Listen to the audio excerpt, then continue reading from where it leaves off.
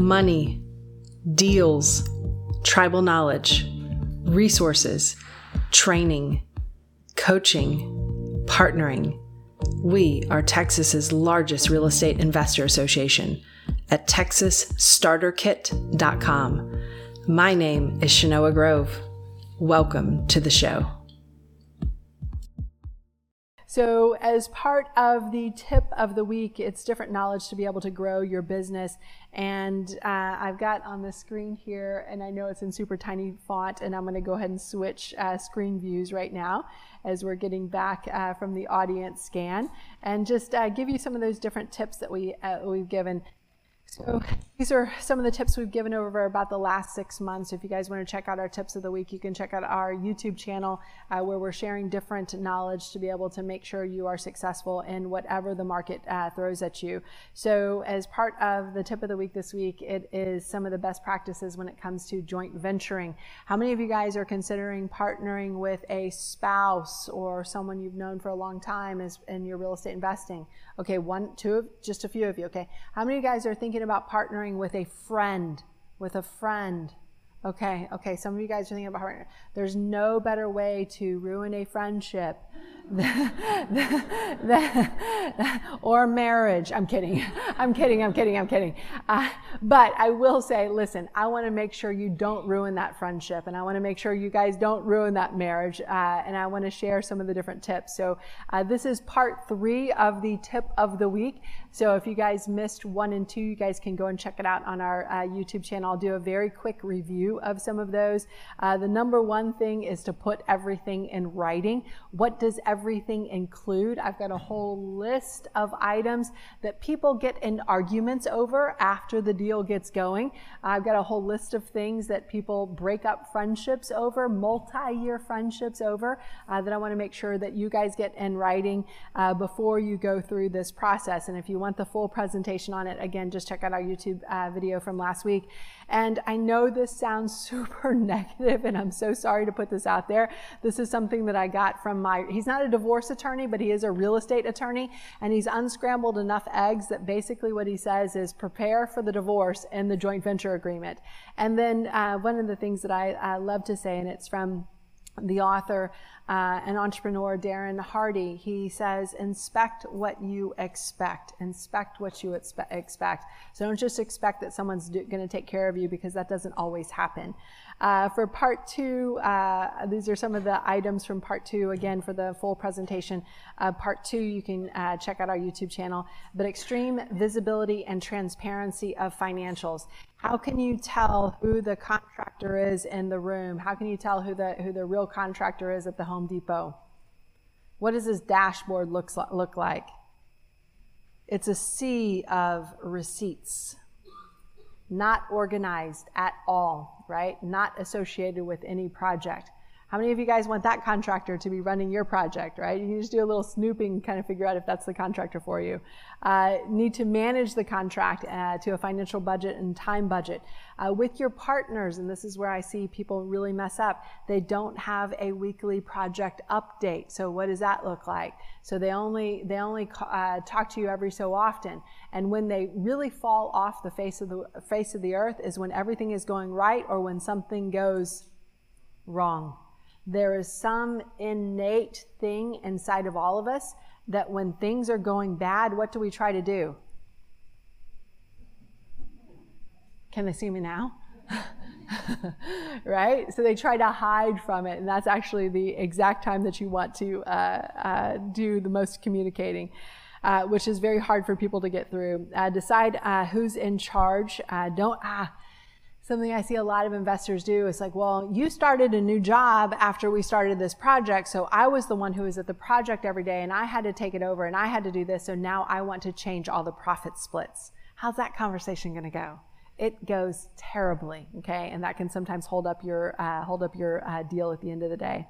And then my overall advice is, if you are married, yes, partner on the long-term buy and holds. But if you are not married, I would suggest only partner on the short-term fix and flips. And I'll just give you a very quick example of what that looks like. So one of our colleagues had a very good and sort of a fast friend, so they became friends very quickly in real estate investing.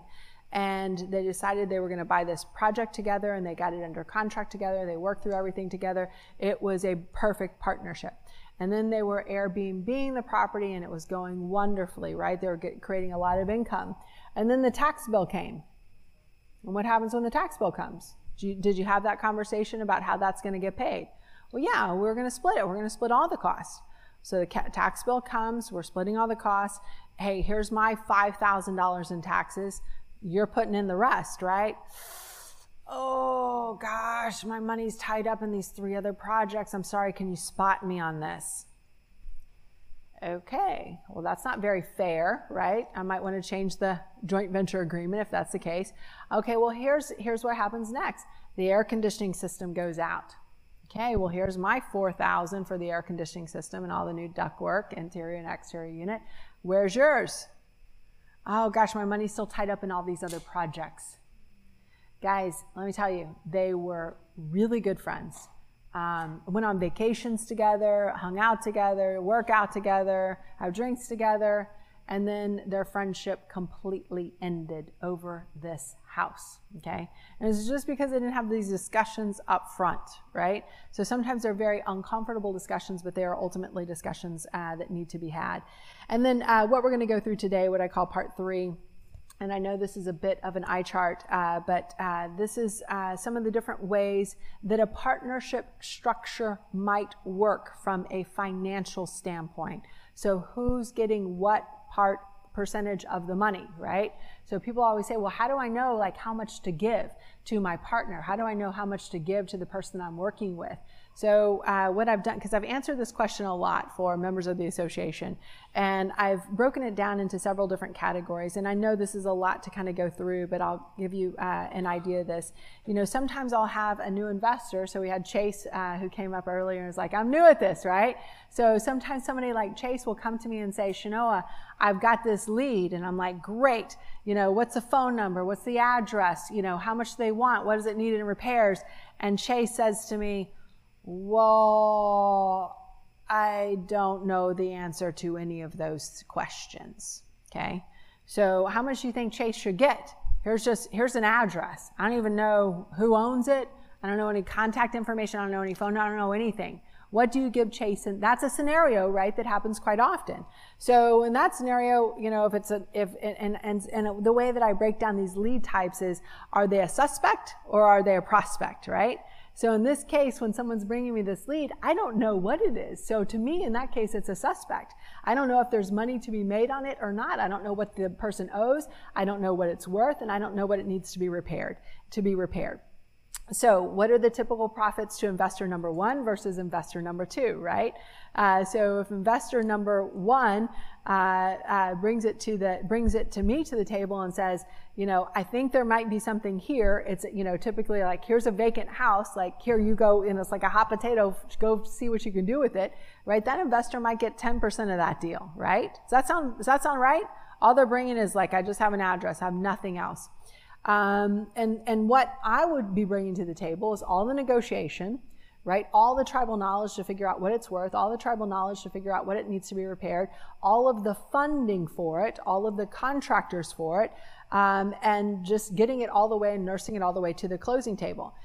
Now, if I'm able to get a price, and that's that first column right there, typical profit to investor number 1, if I'm able to get a price that is what I would call an investor deal, a 70% of ARV minus repairs deal, then in that case, Chase, I'm going to give you 10% just for, you know, bird dogging this lead. In this case, you're basically a bird dog for it. But if I can only get it at a buy and hold price, which means it's not a 70% of ARV minus repairs deal, and that's the typical price that we pay as real estate investors when we're doing these deals. In that case, I might only say, hey, there's only a couple $1,000s here. I wish I could pay more, but they owe more than I'm able to pay, right? And I'm, you know, this is the situation. Sometimes people will bring me a contacted lead, but it's a raw lead. And sometimes these are complex situations with heirs, with extra liens, more time consuming on the end buyer's part, right? So because it's contacted, because they actually brought, like I've talked to them, you get a little bit extra money for that. You might get 20% if I'm able, of the purchase price, if I'm able to get it at a buy, fix, and flip price. If you bring it contacted and it's motivated, but a renegotiation is needed because you don't have the tribal knowledge for that, then in that case, that looks like a 30% of the profits on that deal. And let's say you bring a signed contract, but it's at the wrong price, but again, we can get it to the right price, then you're looking at 40%. If you bring a signed contract and it's at the right price, you need the funding, you need the tribal knowledge to be able to get it closed, let's say before it goes to auction. You need someone to do the rehab, and you need someone to fund the rehab, not just the purchase, but also the rehab. But you've got it at that good price. At that point, I'm paying about 50% in profit to the other person. Now, sometimes when you have these deals, it was not plan A, really wanted to keep it as a buy, fix, and flip, or really wanted to keep it as a rental property as an example, but because of the price that we have it at, maybe the best option for it is just to wholesale it, right? So I've put together different strategies and pricing for that as well. I've got several other scenarios listed here for different ways to be able to make money off of it. But some of the things that I want you guys to take away when you're looking at these different scenarios, and again, I know this is an eye chart, but just to start off with, that every situation is negotiable. Like for us, even though I've put together these different percentages, for me, typically I'll pay 50%, and I don't care what you're bringing to the table. In fact, I'm paying 50% even if you're just saying, hey, this is this, go try and figure it out. And if I'm able to figure it out, I'm happy to pay you half, because otherwise, if you didn't bring me that opportunity, I wouldn't be able to make money off of it myself, right? But other people are like, but this is the percentage that they should get because this is the percentage that they do. For me, I'm a little bit more long-term greedy from the standpoint of, no, I want Chase, as an example, to bring me back all of his deals. I don't want Chase to say, well, you only pay me 10%, and I know I get it because of the situation that it was, but now I want to go and do deals with somebody else who's going to pay me more. No, I want to be that person who's going to pay more. When I go into a partnership with someone, the way that I go in, and like I'll tell my contractors, like, do you have kids? Yeah, I've got 3 kids. I want to put them through school. Like, I want to put your kids through college. Like, that's what kind of relationship that I want to have. You got a truck? Yeah, I got an old Ford F-150. I want to get you a new Ford F-150, right? And then I want to get you an F-250, right? That's the relation. I want the people around me to also be able to make money, because it takes a lot to build a relationship with someone, right? And you want that relationship to feed you over a lifetime. So for me, I'm typically splitting 50%, but other people are like, well, you did this and I did this and I calculated all this out and then this is what it looks like. That's what the other page is. But how you do business ultimately is up to you. I want to just give you some different guidelines. But the top thing on here, everything is negotiable. I just gave some typical scenarios. Put every single deal in writing. People forget. And sometimes it's this unconscious thing. It's not that they're trying to, cheat you. It's not that they're trying to lie. It's just, and sometimes situations change, right? So the more you have in writing, the better it will be able for all of you guys. The profit to investor number 1, the person who brings the lead. And this is where where a lot of investors who are like, I need the money right now. If you need the money right now, that's called a wholesale. If you can wait until it sells at the end, that's called a partnership, right? Because now we're only profiting right when we both get to the end. So that's a big difference as well. The decision to wholesale or partner should be made up front, but sometimes we get to, the closing, we're making all this project, we get to the title office and the title office says, oh, I found an extra lien, right? Or you get some additional repair estimates and they're like, oh, well, it looks like I found a couple extra repairs that need to be put on there. So sometimes those wholesale issues might be decided later, but this is where I see a lot of people who are like, Chase, just going back to our conversation earlier, where Chase is like, well, Shanoa, I brought you the deal because I thought we were going to partner on it. And now you're just saying we should wholesale on it. If I would have known you were just going to wholesale it, then I would have done it myself and I wouldn't have brought you into it. Well, sometimes, now I'm in it, right? So now we have to sometimes have to refigure those situations. Let's see, typical wholesale fees, typically anywhere from $1,000, $5,000, $20,000, depending on the situation. Again, I said get everything in writing. The percentage that investor one will make should be known prior to the purchase date. I have seen a lot of investors, and even some investors that I know and love and trust, who have brought on, for example, bird dogs, and have told some of those bird dogs, like, I'll partner with you on this, but I don't know how much I'm going to pay you, and I'm not going to be able to figure that out until the end. How does that sound? That sounds uncomfortable, right? That sounds like you're just kind of hanging out, flapping in the wind. You don't know if you're going to get anything. So figure out what, it doesn't have to be a dollar amount, but it can at least be a percentage that you guys can agree on. Comments that I want to make sure that we get out here too. The profit will depend on whether or not the ARV is correct. If the repair estimate was correct, if the repair timeline is correct, and also if there is a cost of capital. So the person you're partnering with, you typically want to make sure that they are bringing in the capital to the deal. That's typically one of the big things that new investors with not a lot of money need to make sure is being brought to the table there. Let's see here. If splitting profit at the end, it's important to disclose the cost of capital. I've seen a lot of investors surprise the other investor saying, well, it looks like, after all the expenses, there's $60,000 in profit here. And then the first investor says, well, I got to take out the amount that I got to pay the lender. Well, why didn't you tell me up front that there was going to be a lender on it, right? I may have picked a different partner who maybe was bringing their own funds, as an example. Most investors will charge a cost of capital, so that they'll tell you need to say that up front. Somewhere between 8 to 12% interest, and somewhere between 0 and 2 points on the total amount that's purchased. Each project it's not might, but will have its challenges. Each partner will likely go above and beyond their original expected effort, and roles will change. How many of you guys in here have been married, right? How much do you have to put in? First, when I was talking to my husband's mom, I'm like, well, I'm in for my 50%. And Phil's like, I'm in for my 50%. And Phil's mom was like, oh no, you guys are both wrong. And I'm like, but that's the math, And they're like, it's basically 100% all the time, right? But it's only important if you want to make the marriage work, right? So sometimes we have to go above and beyond on these projects as well, and that is the truth there as well. So again, the roles will change. That's not an assumption, it's guaranteed. Regardless of the changes in roles, duties, extra efforts, profits should not be unilaterally changed at the end of the project. This is where you break up friendships, right? Long, good friendships if you're trying to make changes right at the end. If it's, let's see, okay, I want to make sure I get that.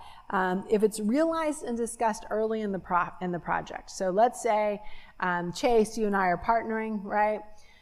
I tell you, listen, I have all the time in the world. I'm gonna do the entire renovation. I'm gonna be the one watching the contractor, and then I start a job, right?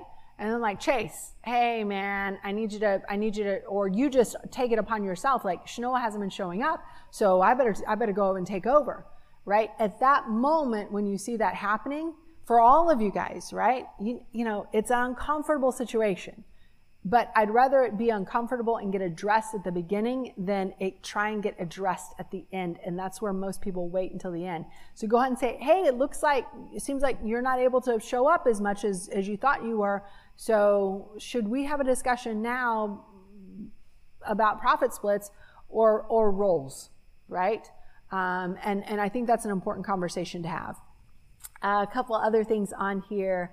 Oh my gosh, I've seen partnerships that have gone wrong where one partner is very upset and then doesn't feel like they've been treated fairly, and they will try to hold up the closing.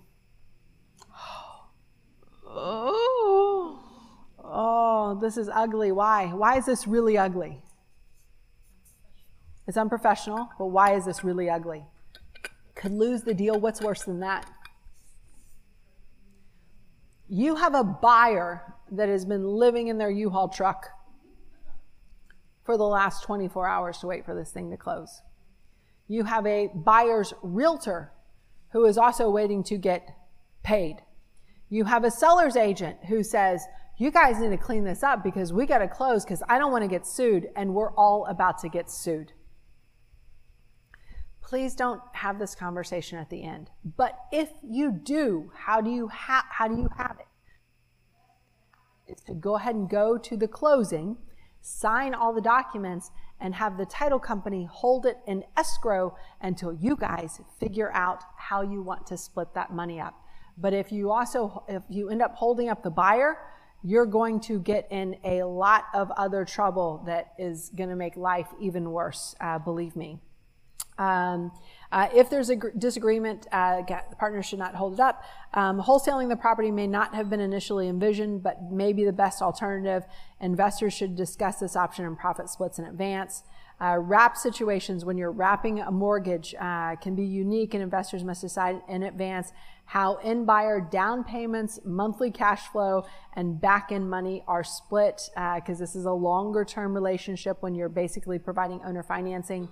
And make sure you know what the second investor that you're partnering with is bringing to the table. They better bring a lot to the table. What does that mean? Tribal knowledge, closing skills, renegotiating skills, a track record, experience, money, contractors, title companies, people to solve problems. These are the closers. These are the cleaners. These are the finishers, right? These are everything that you need to do to get to the finish line. And then, of course, communication is the most important thing, especially when something goes wrong. And that's when you actually increase, not decrease the discussion. So having been on the unscrambling end of a lot of eggs as the founder of Texas REIAs, I'd love to help you guys design your egg before you crack it and scramble it up in the pan, because it can get really messy at the end. In fact, I'm trying to help 2 investors right now work through a situation, and they've been partners for about 7 years, and now they're breaking up their partnerships because multiple of these different things that I've listed here have been violated. So I want to make sure that that doesn't happen to any of you guys. And providing this kind of knowledge, and I know this is not, I'll just tell you guys that the motivational part of this presentation is now over. We are not the rah people, guys, but this is what we've seen. This is what happens for real in real estate. And this is the value, even though it sometimes doesn't feel very motivational, that we bring to the table. So I'd much rather, again, help you design a business and a partnership that you love up front than try and unscramble something at the end. So this just comes from my personal experience of seeing partners both stay together and break up over almost 2 decades of investing in real estate. Now, I want all of you guys to stay together. The best way is to really communicate really well.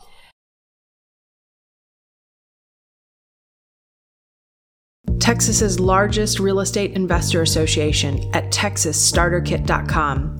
If you liked today's episode, please subscribe, comment, share with other investors, or join us directly at TexasStarterKit.com.